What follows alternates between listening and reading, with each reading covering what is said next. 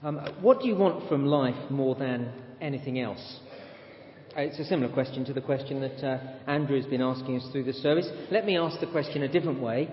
When you get to the end of your life and you look back over the years, when you survey the life you've lived, what is it that will enable you to say that was a good life? Acknowledging all the mistakes you made, but looking at the general direction of your life and all that you achieved, what will enable you to say that was a life well lived? What will it be? A successful career, a loving home, great sporting achievements, outstanding acts of mercy, having provided for your family? What constitutes a successful life? Well, let me turn your mind to the Westminster Shorter Catechism. Do you know it? Some of you will know it, even without knowing it. At least you might know this first question. Remember how it goes? What is the chief end of man? And the answer? Man's chief end is to glorify God and to enjoy Him forever. See, what is it for the Christian that constitutes a successful life? It is a life that has glorified God. For that is what we were made for. That is what life is about, to glorify God and enjoy Him forever. Now, as we continue this morning to think about prayer by looking at the Lord's Prayer, that is what the second line of the Lord's Prayer is all about. Hallowed be your name. Lord, may your name, may you be glorified. That should be the big deal for all Christians, but desperately that is not high on British Christians' agenda today, and you can tell that by listening to the way that we pray. Largely, we pray the way that any pagan would pray if they were to pray at all. We long for, work for and pray for financial security and good health and success in our jobs and all the things our unbelieving friends long for and work for. I take the recent credit crunch and the turmoil in the financial institutions around the world as an example. How have we prayed about that situation, if we prayed about it at all? Have we even dreamt of praying that the credit crunch would bring this nation to its knees and cause thousands, millions even, to consider Christ? In our Christian circles, it seems we find it hard to live without financial security, and there seems to be no acknowledgement that to be in need and to have to rely on the Lord will not only deepen our relationship with Him and strengthen our faith in Him, but will also bring glory to Him as we see Him meeting our needs. In the summer of 1990, I worked for 7 weeks in New York City amongst the homeless. Most of them were drug addicts as well. I worked at a place called St Paul's House on West 51st Street, where every day a breakfast was provided for the homeless, any who'd come. At around 7 o'clock one evening, we had no food to give the 50 or 60 homeless people who would be coming the next morning for breakfast. We had no money to buy food. St Paul's House simply didn't operate that way. It had virtually no money all the time. It just lived off people giving them things. All the food we ever gave out was first given to us. But on this occasion, the cupboards were bare. And so the pastor gathered us around. We were a team of 5 or 6 people, that's all. And he encouraged us to pray to the God who provides. And we prayed. Boy, did we pray. We pleaded with the Lord. See, we not only had no food for the homeless, we had none for ourselves, and boy, did we pray. And seconds later, and it was quite a long prayer meeting, because we were really desperate, and seconds later, literally seconds after the last Amen, the doorbell rang, and we opened the door to a huge delivery of food from one of the businesses in New York. It was more than enough to feed the men and women who would be coming to us the next morning, and ourselves, and for some time. And God was glorified. We praised Him and thanked Him and blessed His holy name. And you see, He was glorified far more than He would have been had we never been in such need in the first place. But most of us, I imagine, know nothing of that. Most of us have never really needed to pray, "Give us this day our daily bread." Most of us have not seen the Lord provide like that because our life revolves around financial security, because we live for a healthy bank balance, and God's glory is not our chief aim. Now, let me give you one other example before we move on. Listen to how we pray when it comes to health issues. And many of you here have given your lives to the health service, and you know how people expect you to be able to make them better. They expect that of you. The great British public consider health their right, don't they? Well, it seems to me most Christians are no different. Listen to the way we talk to God about our health. Now, please don't mishear me. When someone is ill, there's nothing wrong with praying for them to get better. We believe that God heals today. You can pray for my hand. That's fine. I'd like it to be better. But here's the point. I cannot remember the last time I heard someone praying not just for healing, but for the Lord to be glorified in and through illness. And yet I've seen, and I guess you've seen it too, I've seen people cope with pain and extraordinary suffering and even death in the most outstanding way so that God has been glorified. I think of a lady called Tracy Trinder. She died of cancer, I think it was about 7 years ago now. It had been a long battle with the illness over the years. At times we thought she'd won the battle. But when it finally came to acknowledge that she was not going to get better, the way she handled herself was quite remarkable. I have no right for healing, she said. People sometimes ask me why me, she said, but I say, why not me? Tracy was so sure of the love of her Father in heaven that in the last days of her life, when she was in the hospice and people visited her, one of her friends said this to me: she is remarkable. She is so at peace, and there is such peace in that room, I can't understand it. Tracy died well. And as a result, the following summer, her husband Ron invited all her unbelieving friends to a barbecue in their garden and asked me to speak at it to tell these people the gospel. And you know, they were all ready to listen because of Tracy's death. Her life, indeed her death, glorified God. But we rarely think like that, and we rarely pray to that end. Again, don't mishear me. It's fine to pray for people to be healed. But do we ever pray that through illness the Lord will be glorified? See, the point is this: to what extent are our lives, and therefore our prayers, about the glory of God? Don Carson, in this excellent book that I mentioned last week, A Call to Spiritual Reformation, writes this: when it comes to knowing God, we're a culture of the spiritually stunted. So much of our religion is packaged to address our felt needs. And these are almost uniformly anchored in our pursuit of our own happiness and fulfilment. God simply becomes the great being who, potentially at least, meets our needs and fulfills our aspirations. We think rather little of what he is like, what he expects of us, what he seeks in us. We're not captured by his holiness and his love. His thoughts and words capture too little of our imagination, too little of our discourse, too few of our priorities. Now, do you see the point? Listen to the way we pray. So little of our praying is pleading with the Lord that we would know him better, that we would bring our lives in line with his will and purposes, which is what we'll think about next week. And this week, that he would be glorified.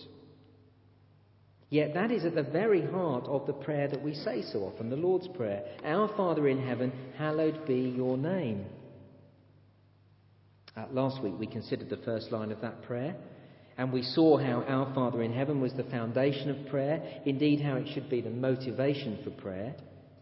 This morning, as we come to the second line, hallowed be your name, it is a prayer for the honour and glory of God.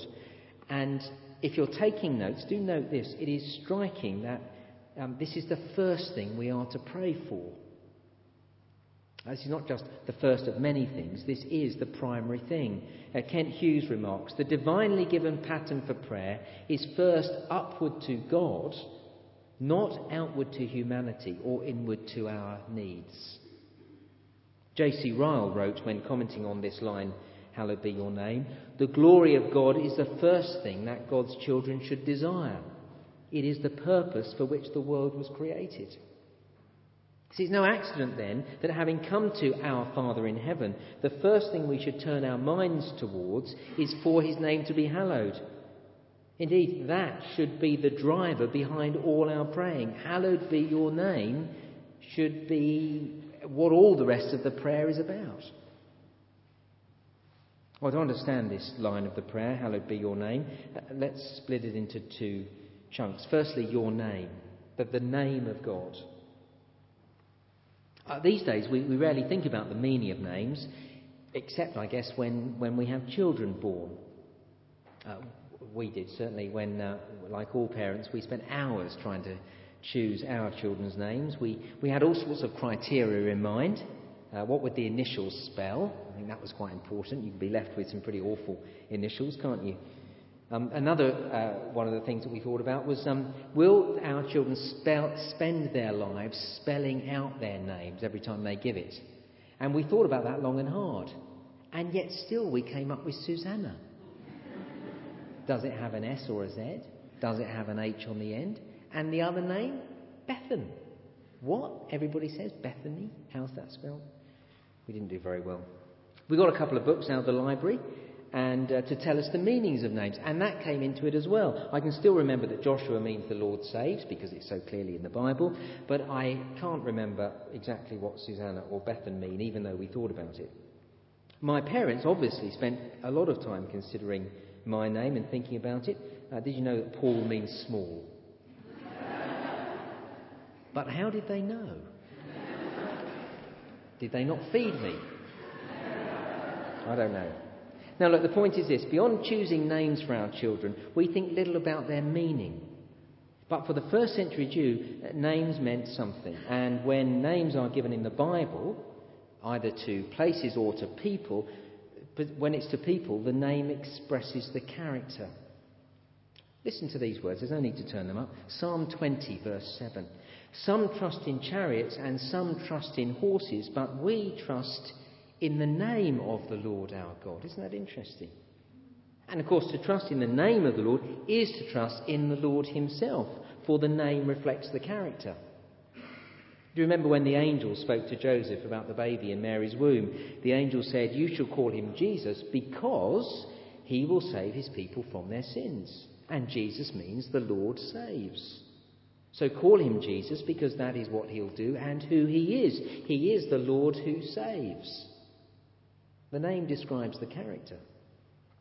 And you'll see as you read the Bible, the Lord reveals himself through his name. Now, to see this, turn with me to Exodus chapter 34, the first of our two readings, pages 92 and 93 in the church Bibles. Exodus chapter 33 and 34. And as we turn to this, page 92 and 93, we'll see that here the Lord reveals himself to Moses. Moses wants to know the Lord. And it's very striking how the Lord reveals himself. Just as a bit of background, look at chapter 33, verse 12. Moses said to the Lord, "You've been telling me, lead these people, but you've not let me know whom you will send with me. You've said, I know you by name, and you have found favour with me. If you're pleased with me, teach me your ways, so that I may know you and continue to find favour with you. Remember that this nation is your people." That's the background. Then look down to verse 18. Moses said, "Now show me your glory." And the Lord said, "I will cause all my goodness to pass in front of you, and I will proclaim my name, the Lord, in your presence." Now, here we are then. The Lord is about to display all his goodness. Moses is asked to see his glory. And what happens is, in chapter 34, the Lord declares his name. That's how he declares his glory. That's how he declares who he is. Now look at chapter 34, verse 5. Then the Lord came down in the cloud and stood there with him and proclaimed his name, the Lord. And he passed in front of Moses, proclaiming, the Lord, the compassionate and gracious God, slow to anger, abounding in love and faithfulness, maintaining love to thousands and forgiving wickedness, rebellion and sin. Yet he does not leave the guilty unpunished. He punishes the children and their children for the sin of the fathers to the third and fourth generation. That's who the Lord is, you see. And I love this. How many times have you heard people say, maybe you've said it yourself, the God of the Old Testament is harsh and vindictive and cruel and distant? Well, look here at the self-revelation of God right at the heart, right at the beginning of the Old Testament. The Lord is, Exodus chapter 34, verse 6. He is compassionate, gracious, slow to anger, abounding in love. He's faithful. He is forgiving. And only when you read that do you get the next bit, which is he does not leave the guilty unpunished. Now, of course, that's part of his love as well. If he didn't punish guilty people, he wouldn't be loving at all. None of us want guilty people to get away with murder, do we? But that is who the Lord is, you see. I lost my temper with one of my children this week. I'm not proud of it. I prayed since then that I would not lose my temper with them. And the reason I tell you that is the Lord does not do that. He does not lose his temper. He is patient. He is slow to anger. For him to be angry, he has been driven to it. And even when he is finally angry, he's been long-suffering and patient and compassionate and gracious and forgiving. That's who God is. When he does get angry, it's fully deserved and completely under control. That's the one true God. And we know that because he has revealed himself through his name, the Lord.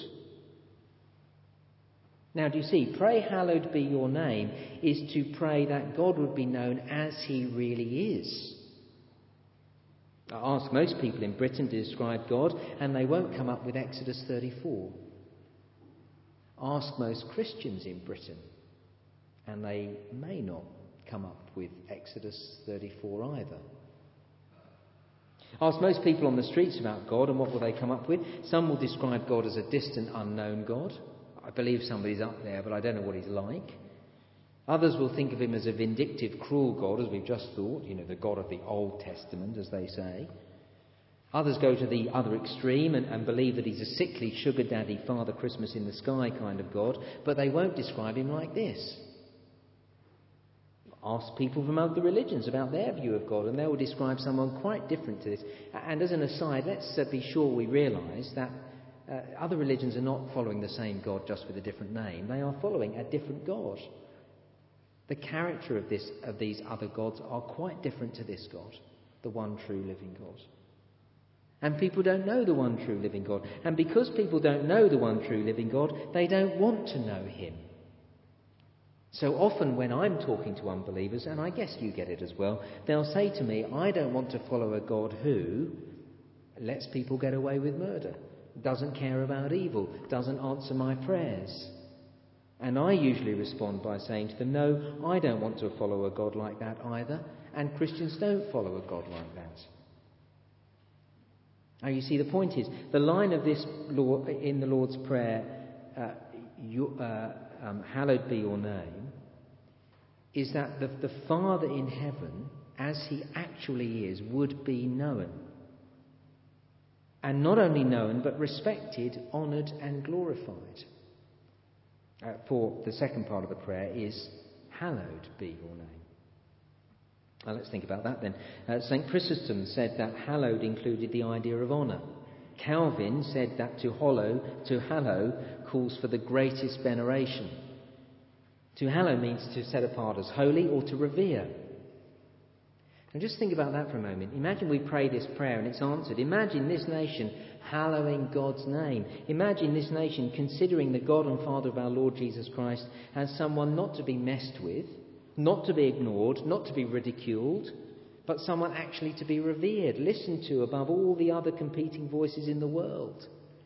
That'd be spectacular, wouldn't it? That's what we should pray. Hallowed be your name. That's what the prayer is about. Oh, imagine our church. Yes, Christ Church Forward, but the church at large. Imagine the church hallowing God's name. Imagine the church considering our Heavenly Father as someone not to be simply considered, thought about, weighed up, not to be one of a number of competing voices, not to be given a place in our lives, but to be given the most important place in our lives. Imagine what it would be like for his honour and glory to be our greatest concern. And that's what we should pray for. And that is what is to be at the heart of all our prayers. That's the point. Hallowed be your name. And as I was preparing this, you see, we do need to be praying this, don't we? Because as things stand in the wider church, and I hope we're not like this, but we've got to check ourselves as well, but certainly in the wider church, the name of God is not revered. We do not revere the living God as he has revealed himself in his name. Whether it be the insistence from some that we call God Mother, even though he has revealed himself as Father, or the continual refusal to believe that God does punish sin, so people deny that even though he said he does, in his name, which means that almost anything goes in church, because, sin doesn't matter, God won't punish it anyway. Or the reinterpretation of what is and what isn't sin, especially in the sexual arena. In so many ways, the wider church refuses to hallow, to revere the name of the Lord as he has revealed himself. So we must pray this prayer, hallowed be your name. It is an important prayer to pray. But question, how often do we pray like that? And the more important question, is that our greatest concern? And do we allow this prayer, hallowed be your name, to shape all our praying? Martin Luther, in his Greater Catechism, it's obviously the day for catechisms, asked the question, how is God's name hallowed among us? Answer, when our life and doctrine are truly Christian. When our life and doctrine are truly Christian. So Don Carson comments, in a way, to pray, hallowed be your name, is to pray, make me holy. Grant that I may reverence you. Work in me and others so that we will acknowledge your unsurpassed and glorious holiness always. See, the point to pray, hallowed be your name, is to pray that we would live lives that glorify God. Because we all know how Christians who fail to live as they should dishonour the name of the Lord. Whether it be the Christian gossip or the immoral Christian leader or anything in between, when Christians fail to live the Christian life, God's name is not revered. When we live sub-Christian lives, people don't only turn away from us, they turn away from him, with comments like, well, if that's Christianity, then I don't want anything to do with it. So you see, to pray, hallowed be your name, is to be praying that my life, our lives, would be exceptionally holy and glorifying to God. That's why one of my constant prayers for Christ Church Forward is a prayer that I prayed at my institution, and I've prayed many times since, and it's basically this, that the Lord would save us from division, that would deny the unity of the Spirit, because you know what happens when a church is divided, God's name is trashed. That he would spare us from scandal that would dishonour his name, again we've seen that in churches, and that he would deliver us from error, that we would properly handle the word of God, because that would undermine the glorious gospel of the Lord Jesus Christ, and again, one way or another, would dishonour his name. Listen to this prayer of Gregory of Nyssa. May I become, through thy help, blameless, just and pious. May I abstain from every evil, speak the truth and do justice. May I walk in the straight path, shining with temperance, adorned with incorruption, beautiful through wisdom and prudence. May I meditate upon the things that are above and despise what is earthly, showing the angelic way of life. For a man can glorify God in no other way save by his virtue, which bears witness that the divine power is the cause of his goodness. You see what Gregory is saying? He's basically saying, please, Lord, help me to live the most fantastic, amazing life, that it is so outstanding that the only way I could live that life is from power from on high, and so people will look at me and say, glory to God, because of that life. That's what he's praying. And to pray, hallowed be your name, then, means to pray that we would be holy, individually and corporately, as God's people. Yet, of course, it is more than that. That's not the final goal. The highest goal of this prayer is not for us to be made holy, but that God's name be hallowed. And, of course, as ever, Jesus is our example par excellence. So, as we come to a close, come with me to John chapter 12, the second of our two readings. Page 1080, and we'll see how Jesus prayed. Page 1080, John chapter 12. John 12, page 1080. And as you're finding that passage, This is the Lord Jesus facing his death, and look how he prayed, facing death. I remember the Garden of Gethsemane, how in one sense he'd have done anything to avoid his death because it was going to be so painful. And with that in mind, look at verse 27 of John 12. "Now my heart is troubled," said Jesus, "and what shall I say? Father, save me from this hour. No, it was for this very reason I came to this hour. Father, glorify your name." You see, Jesus gave his own life that the Father's name be glorified. It wasn't, Father, give me an easy route. That wasn't his chief concern. Jesus prayed this prayer because the greatest desire is to glorify God and enjoy him forever. Now, question, is that our desire? Is that the goal of our life? And does our praying reflect that? Do we only ever pray for everything to go well for us? For comfort and health and wealth and all the pleasures of this life to be available to us? Or do we ever pray as Jesus prayed? Not save me from this trouble, but glorify your name through this trouble. Friends, how many times have we said, "Hallowed be your name"? For those of us who've been coming to church for years, we'll have said it literally hundreds of times. But how many times have we prayed it? Prayed prayers that are not driven by our well-being, but by a desire for God's glory, which in God's economy will always be our good. That's what this prayer is about. It's a great prayer to pray. And my prayer, as I've been preparing, is that I and we would begin to not just pray the line, "Hallowed be your name," but actually to shape all our prayers around what that prayer actually means. Well, let's turn to prayer now.